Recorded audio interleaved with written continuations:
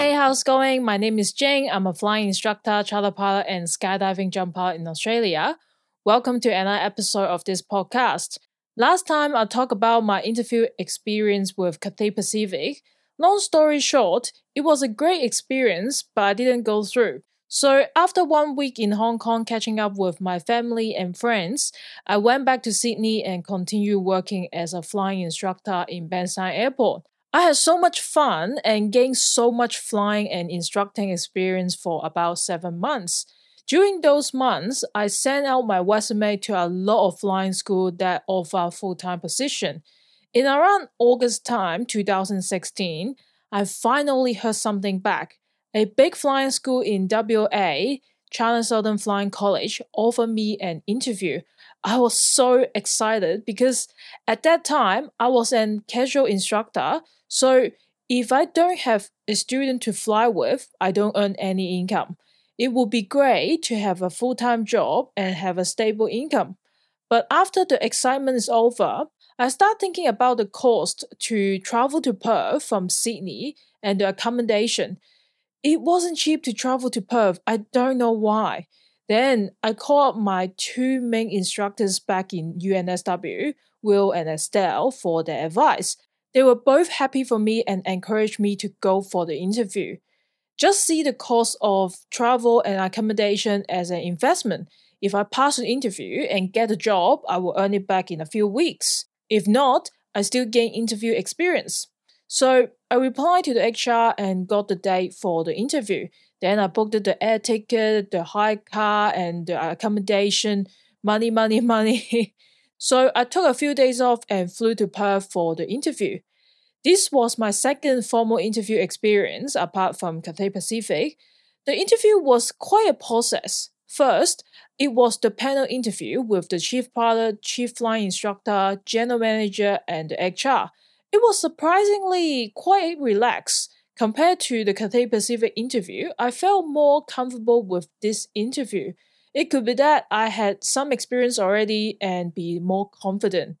During the interview, there were some standard questions about me, my background, qualification, work experience, etc. Also some technical questions mainly focused on instructing. Then the interesting questions were, do I have any experience in teaching Chinese students and how will I handle cultural differences? I was like, well, I'm born and raised in Hong Kong, so I do know how Asian students learn things. I was one of them. To me, there was no cultural difference because I'm not Australian born. As for experience in teaching Chinese students, I did have quite a few Asian students in Sydney.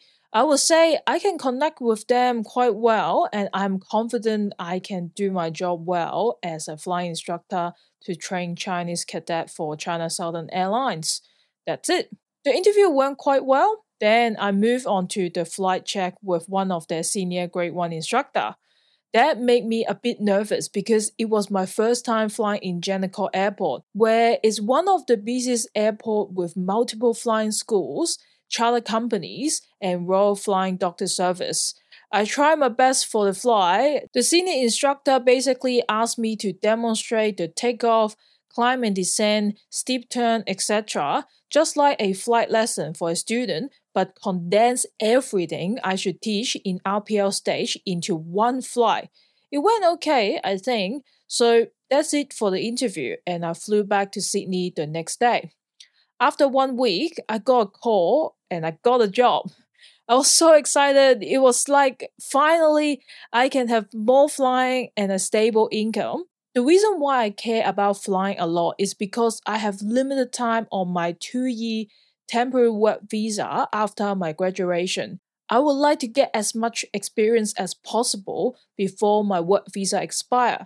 So I was so happy that I finally have a full-time job and regular flying. Anyways, I give my 2 weeks notice to climb back Hennessy Flying School. Then I try my best to either finish up with my students for their flight test or make a smooth transition to another instructor.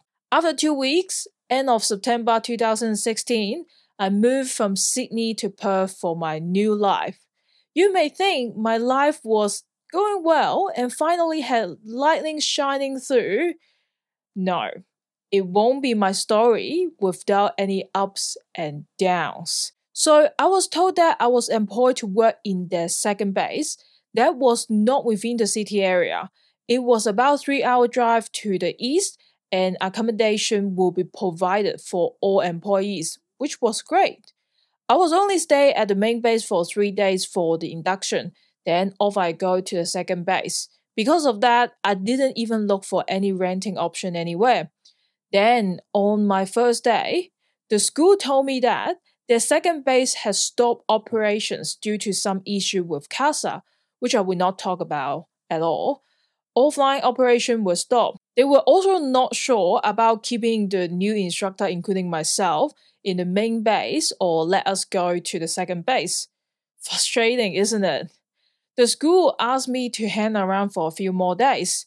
Then I asked for reimbursement for the extra cost of my accommodation in Perth. I was only prepared to pay for 3 days. Now it was over a week or even more. At first, they didn't really want to pay for that, but I insisted and reasoned with them. I did get my money back. One big thing I learned from my first job was that don't let people, especially employer, take advantage of you. Anyways, they finally make a decision and I will still go to the second base. I went there, of course there's no flying and literally nothing to do. I went to work every day to just watch YouTube or movies. It may sound great because I still got paid to do nothing, but remember, I had a time limit for my visa. I was wasting time sitting there doing nothing. I don't care about the money. I want flying experience. I stayed in the second base for 3 weeks. Then the school made another decision to have half of their instructors move back to the main base, including myself. Okay, moving again, yay! The school did finally start my standardization. So what is standardization? It's a training program for new instructors. The senior instructor will introduce the school's preferred way of teaching and get the new instructor to learn that. The big pictures of instructing, the general concept is still the same, but the little things or standard operating procedures could be different. I think I did 2 or 3 flights out of the 7 for their program. Then my flying stopped again. I always tell myself things will only get better when hitting the bottom.